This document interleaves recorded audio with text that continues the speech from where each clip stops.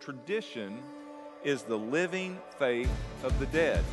And what that is saying, what that phrase is literally saying is that the ones who've gone before us, what we practice today is really the living faith of the dead. But traditionalism is the dead faith of the living. Thanks for tuning in to the Putnam City Baptist Church podcast. We hope this message encourages you wherever you might be. If you'd like to learn more about PCBC, visit us online at pcbc.tv. Now, here's Pastor Bill. Good morning, PCBC. It's great to worship online again together this morning. 360 Love. We are learning to love like Jesus loved, and Jesus loved in every direction. He loved everyone, everywhere. And so we're learning how to do that. The 11th commandment, loving others as Jesus loved us. Well, this past week has been an unusual week for the Hulse household. Some of you have already heard by now, but our daughter, as she was getting ready to go to OU for her freshman year, Boomer Sooner, had to test for the virus and came up positive. We were all stunned and shocked when we got the news. So we have been in quarantine this past week. Fortunately, Haven is asymptomatic, so is Cammie and myself. We have taken our own COVID test this week after a 7-day wait and are waiting to get those results back. So we are filming this midweek, even though it's being shown to you as you watch it on Sunday mornings. Thank you for your prayers and continue to do that. Maybe you know of other folks in our church or in your life that we need to be praying for as well. I know John Niandico, our missions pastor, who has started a church to the Congolese refugees and African-speaking people in our city, has also tested positive. I know there are others in the church that we are praying for in other ways, so let's continue to do that for one another. But we're going to get into the Word this morning. We're in the book of Mark. Turn to Mark chapter 6. This whole month, we're reading through the book of Mark, one chapter a day in our devotions. And so I'll always be bringing you a sermon this month out of the book of Mark, out of that week's readings. So the title of my message today is Traditional Worship. Now, that phrase has become a common phrase since the 90s. When I was growing up, I didn't grow up in church, but then in my high school years, as I met Cammie and she invited me to Emmanuel Baptist Church, I started going to her church for Sunday morning worship. Now, when I went in those days, there was no such thing as a traditional service and a contemporary service. Those were terms that would come up much later in the 90s, and all of a sudden there was this new concept of preferences and worship styles, and we gave them all kinds of different labels from traditional to contemporary to modern and tried to label our worship. Well, as we dig into the book of Mark today, we're going to see that Jesus addresses the issue of traditional worship. Not a worship style, but the worship of traditions. Now, traditions have been around as long as man's been on this earth. There are all kinds of traditions that get passed on from generation to generation. As a matter of fact, that would be the definition of a tradition. It's the passing down of elements within a culture from generation to generation. We all have different traditions that we have adopted or practiced.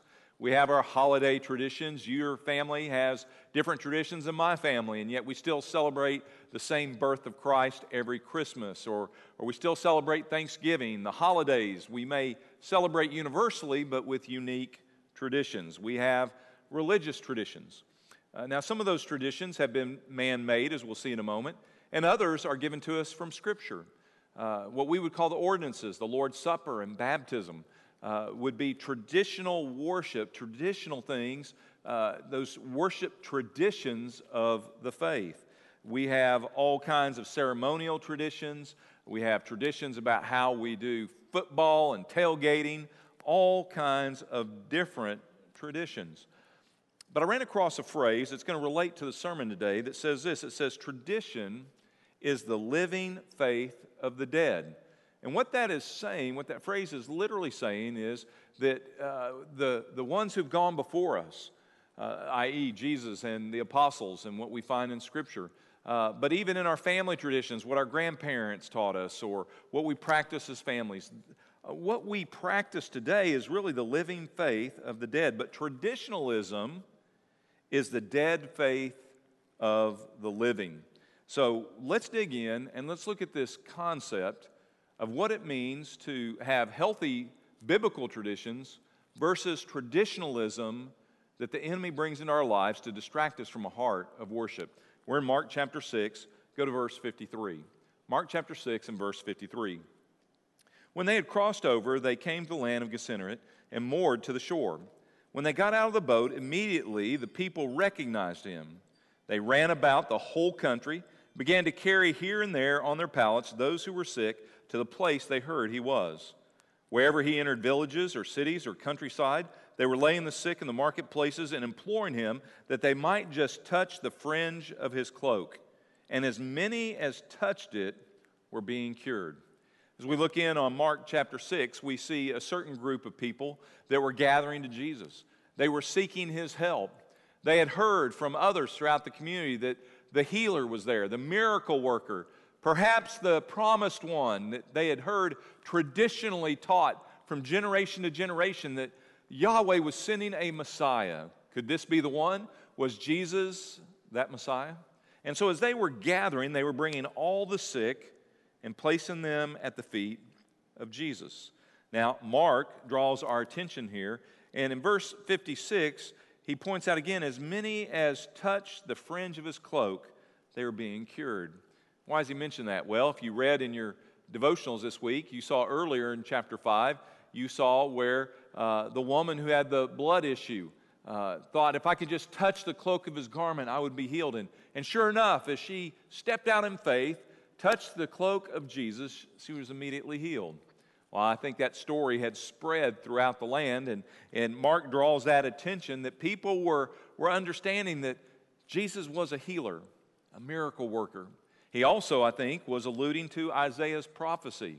For in Isaiah chapter 35, it was prophesied about Messiah that the eyes of the blind would be open, the ears of the deaf unstopped, the lame man would leap like a hart, and the tongue of the dumb would sing for joy.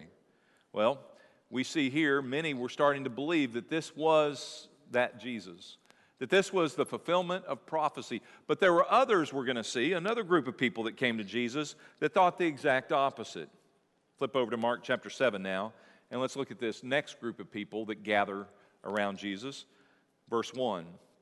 It says, the Pharisees and some of the scribes gathered around him when they had come from Jerusalem.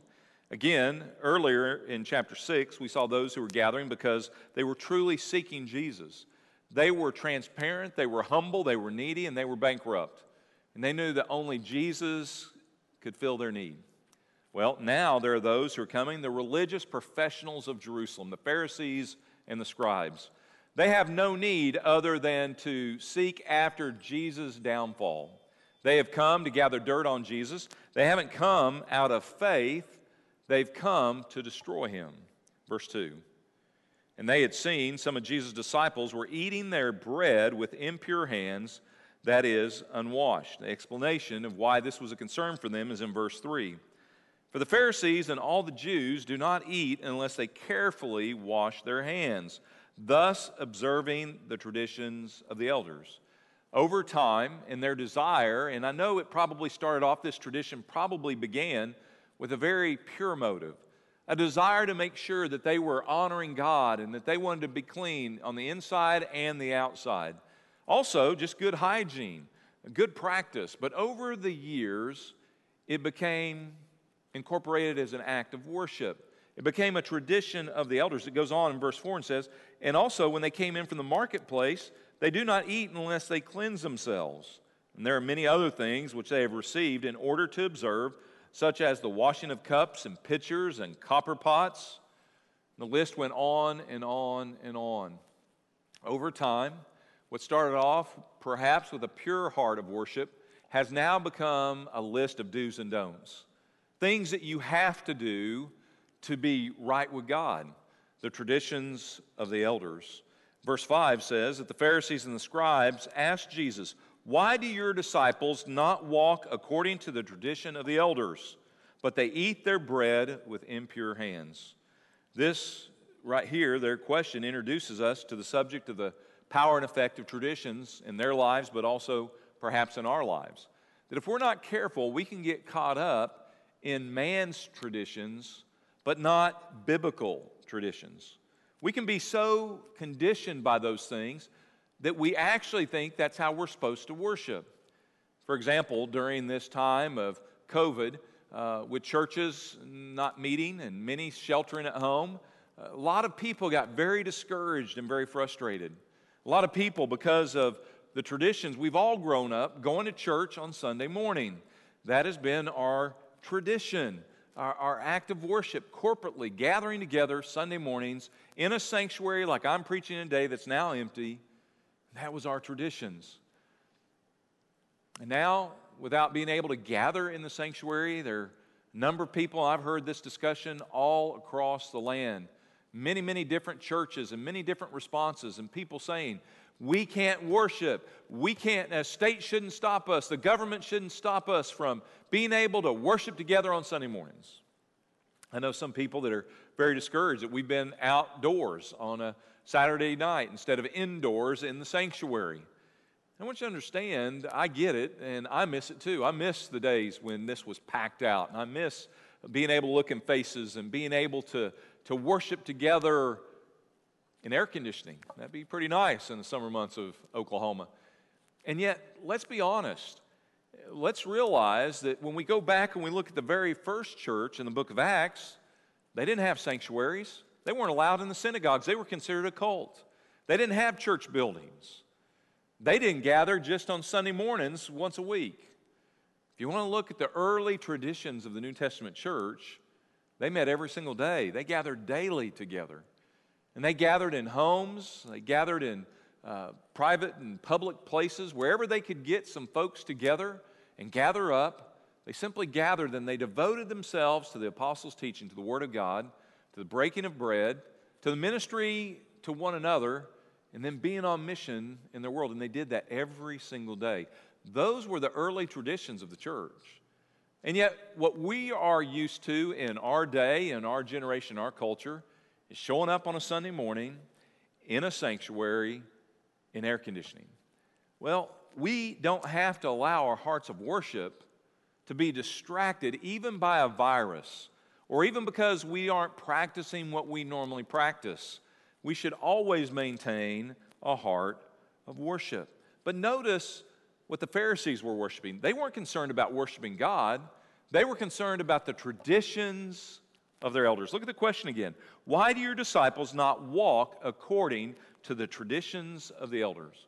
They didn't say, why aren't your disciples acting according to Scripture and what Yahweh has revealed? No, they were worshiping their own traditions, the things that were important to them, the things that had been passed down from generation to generation, that the enemy had used over time to get them to drift away from authentic, real worship. Let's make sure that we're not allowing the enemy to do that in our hearts, especially during this time of virus. Let's make sure that we are maintaining a clear focus on the one true God through His Word, through the Holy Spirit, and worshiping Him, as Jesus said, not in a building, but in spirit and in truth.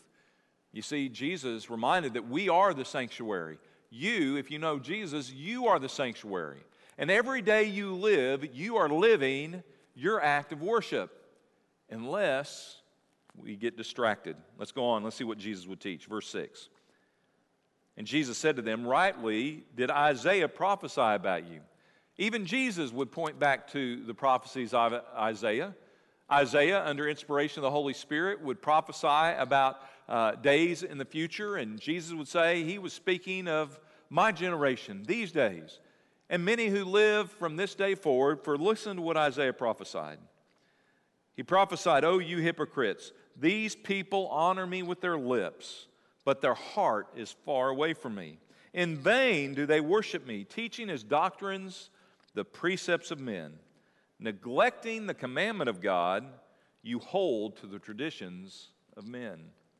Notice, Jesus wasn't addressing a bunch of pagans, a bunch of sinners who could care less about the things of God. He was actually talking to people who wanted or thought they were worshiping God but had lost their way in worship. They had become traditional worshipers, worshipers of tradition. Look at verse 7 again. Because he recognizes you have been worshiping. The problem is you're just not worshiping me. You're not worshiping the true God. Your worship is in vain. Why? because they'd gotten away from the Word of God, the will of God, and the ways of God. Instead, they were worshiping the traditions of men. And Jesus calls them out on them. He calls them out on 2 points. He tells them that their tradition worship is an act of hypocrisy. On the outside, to their community and to others, trying to look pious and trying to look very religious. And yet, the second issue was the issues of their heart. What they were concerned on the outside, clean hands, ceremonial cleansings, they had forgot about the most important thing, and that's our heart of worship. And Jesus calls them on it. He says, your hearts are far from God, but they're very near to your religious traditions. I've heard from other generations, I didn't grow up in the church, as I told you, but I've heard from other generations that there were certain traditions, even in the Baptist church, that were practiced and were taught that this is how you honored God. It's pretty humorous, really. Even this week, I got a package in the mail in our quarantine. Karen Horton was really gracious, always an encourager, and sent our family a quarantine packet. Opened it up, and there was a coloring book and old crayon, not old crayons, but old school crayons, a brand new pack, and then a deck of cards. Boy, some of you who are watching this message, if you would have had a deck of cards in your home, you would have been considered unclean. You would have been considered a pagan. And we see the fallacy of man's traditions. Well, traditions are addressed throughout all the New Testament, warning us of those which are man-made and those which are actually from the Lord. Colossians chapter 2, verse 8 says, see to it that no one takes you captive through philosophy and empty deception, according to the traditions of men, according to the elementary principles of the world, rather than according to Christ. There are some things that are traditionally taught right now in our schools, in our supposedly higher education systems. Cami and I even had to sit down with our daughter Haven as she's going to school now, taking on her freshman year in college, and warned her that she will hear things taught supposedly as man's truth that are contrary to the truths of God's Word. And that those things are to always be rejected, to not just drink the Kool-Aid of humanism and man's traditions, but to make sure that everything aligns with the Word of God. However, we do see some positive traditions that should be embraced. If you have your Bibles, you can hold your place in Mark, but you can flip over to 1 Corinthians chapter 11 and verse 2. The Apostle Paul, who had warned the Colossians about traditions that needed to be rejected, now writes to believers, another church, a different church, the church of Corinth, and actually tells them to embrace traditions. Has he changed his positions? Is he playing politics? Let's take a look at it. 1 Corinthians 11, verse 2. Paul says, I now praise you because you remember me in everything and you hold firmly to the traditions just as I delivered them to you. Now what gives? We saw the church at Colossae receive instructions to reject traditions. Here, he says, I commend you for holding tight to the traditions. Well, what's the difference? Well, the ones in Colossians, the church in Colossae, he says, you are not to take on the traditions of man's teachings. But then to the church in Corinth, he says, but I'm proud that you have your biblical traditions, what I have passed on, what the Holy Spirit has revealed to us, the apostles, what we teach to you. You cling to those traditions from God, not from the elders, from a pastor, from a denomination, or from any other human on this planet. Let's make sure that if there are traditions that we're practicing, that those are traditions that honor God and glorify God and come from Scripture. Now, I'm not talking about simple traditions that you might have at home on what you do on Christmas Eve, what you might do on Christmas morning, simple things like that. But let's make certain that traditions of worship, corporate worship and personal worship, all tie back to what is taught through the Word of God. Paul would address it again in 2 Thessalonians chapter 2 and verse 15. I'll put it on the screen. It says, so then, brethren, stand firm and hold to the traditions which you were taught, whether by word of mouth or by letter from us. Now, this is fascinating. Clearly, Paul, teaching here, saw the difference between the tradition of the elders and the traditions of Scripture. Matter of fact, if there's anyone better on planet Earth to teach this, there's nobody better than the Apostle Paul. If you know his story, you remember that before he became the Apostle Paul, he was Saul of Tarsus.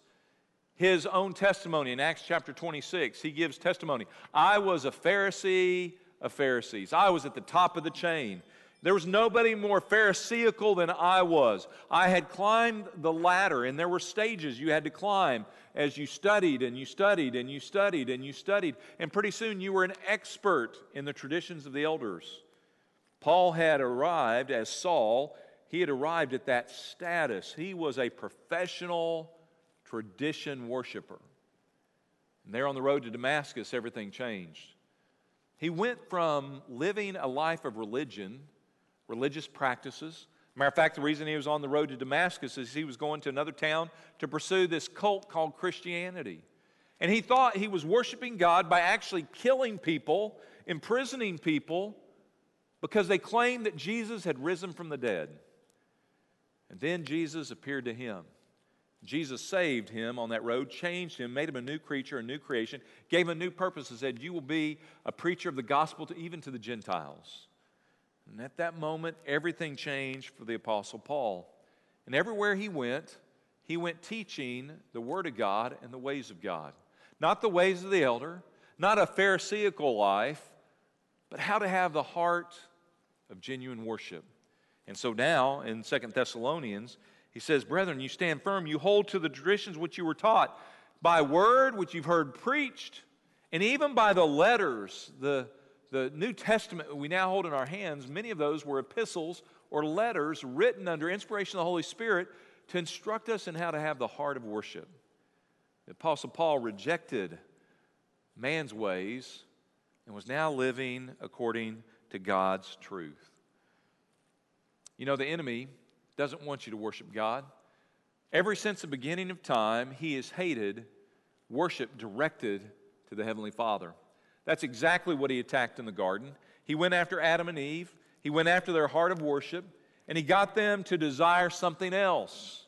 He distracted them. Instead of being pure and honoring what God had declared and practicing that simple tradition of not eating from the tree of the knowledge of good and evil, they lost everything. The enemy would love to keep you from being a worshiper of God. And he can do that even by allowing you to be a worshiper. You know there's worship all over this planet? There's worship in every single nation. You can go into the deepest, darkest parts of many jungles and you can find worship. It might be pagan worship, it might be idol worship. But we were built to be worshipers. And what God designed for His glory and what God designed to be directed to Him, Satan has perverted and pushed it off to make us tradition worshipers. Anything he can do to rob us of worship. For example, God's Word says that we are to worship in spirit and in truth. Well, man's traditions have become, no, we got to worship in a sanctuary. We got to worship in a building. We worship 1 hour a week on Sundays. Those are man's traditions. No, we worship God in spirit and truth. We worship God every day, wherever we are, wherever we may be. Where two or more are gathered, that's corporate worship. And when we're in our own private prayer closet, personal worship, worshiping Him in spirit and in truth. God's Word says we would worship Him in spirit and truth, that we are the sanctuary, and yet man's preferences and man's practices are, no, I want to be a part of a traditional worship. I want to be a part of a contemporary worship. You see the distraction? God's Word says that we, the bride of Christ, His church, are to go into all the world. Man, over time, our traditions has taught us, no, being a Christian means not going in the world, it means going to church on Sunday morning. And that's what church has become for many. Man's traditions. God's Word says we're saved by grace through faith. Man's teachings, the teachings today would tell us, no, we're saved by our works. How we clean our hands, the Pharisees thought. The things the elders have taught us, all these do's and don'ts. What you may have been taught in a fundamental Baptist church in days gone by, this and that, the do's and don'ts. That's not how we're saved. We're saved by grace, God's grace. And we're saved as we place our faith that He and He alone can save us. That's how a person is saved. And out of that, yes, we desire to live lives that are holy and lives that honor His glory, but we don't do things to become holy. He is making us holy every single day. Jesus had to teach more. Go back to Mark chapter 7 and verse 9. Let's try to wrap it up. Mark chapter 7, verse 9. He was also saying to them, you are experts at setting aside the commandments of God in order to keep your tradition.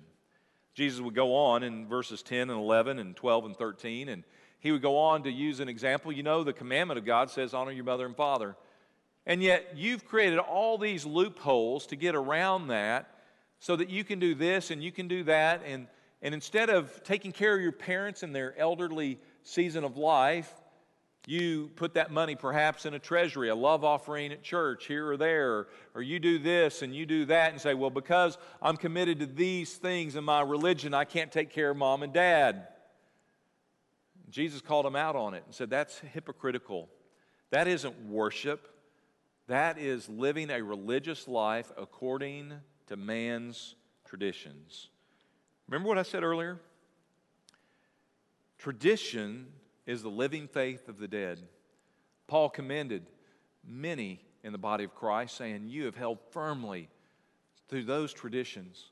Things that we hold to today, believers' baptism, the Lord's Supper, the gathering of the saints, the way we minister to each other, the way we go into the world, the missions that we do, traditions of the church, traditions we find in Scripture.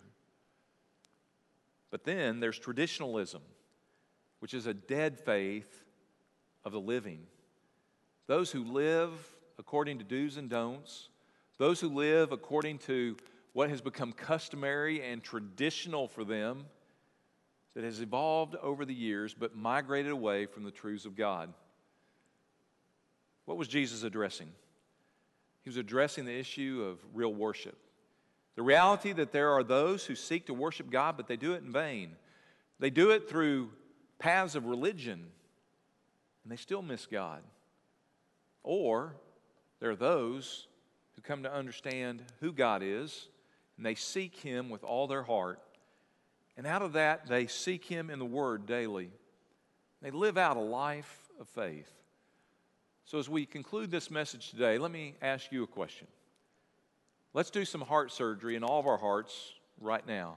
Would you do that as you bow your head just for a moment, without any distractions, no matter what's going on around you, no matter where you are? Just bow your heads with me for just a moment. And would you allow the Holy Spirit to speak truth to your heart? The psalmist said, Lord, search my heart and see if there's any wicked way. Would that be your prayer this morning? Just say that, Lord, search my heart today. It could be that as you are listening to this message today, you have thought that you were a worshiper. You know there's a God. I knew there was a God. I thought I was worshiping God. I didn't exactly know how to do that well. But my desire was not to displease the Lord, but I knew I was doing things I shouldn't be doing in my life. And I didn't have a peace. I had an emptiness actually in my heart. I prayed to God often. I knew there was a God. And yet I was worshiping Him in vain. Why was it in vain? Because I'd never surrendered my heart to Christ. I had never humbled myself and come to Jesus like the people did in Mark chapter 6. Admitted I had a need. Admitted that only Jesus could meet that need. And placed my faith in Him. Yet one night, gathered up at a coliseum in our city, the gospel was being preached. Most of my high school was there. Seemed like half the town was there that night. Thousands of people packed in. It was that night that God opened my eyes to see that my heart was empty and my heart needed Jesus. It could be that that's you right now. If that is you, the Bible says that if you would repent of your sin and call on the name of the Lord, you could be saved. Would you pray with me right now? Not to me, you're praying to the Lord, but pray to the Lord. And I'd like to lead you through a prayer. I didn't know how to pray that night, yet Jay Strack, an evangelist, led us all through a prayer to trust Christ as our Savior. I'd like to do that with you now. Just say, Dear Lord Jesus, I have a need. And Lord, I confess I'm a sinner, and that sin has separated me from you. And Lord, my heart today is empty. But I turn from my sin, and I invite you into my heart to be my Lord, my Savior, my healer. If you just prayed with me just now, would you say, thank you, Jesus? Just say, thank you, Jesus. And would you reach out online, look for a chat button there on your screen. Hit that chat button and reach out to our online pastor and say, I just prayed to trust Jesus just now. We want to celebrate with you. I want to hear the good news. We want to send you a Bible, some materials, whatever we can do to encourage you in your faith and help you as you begin this new journey as a child of God.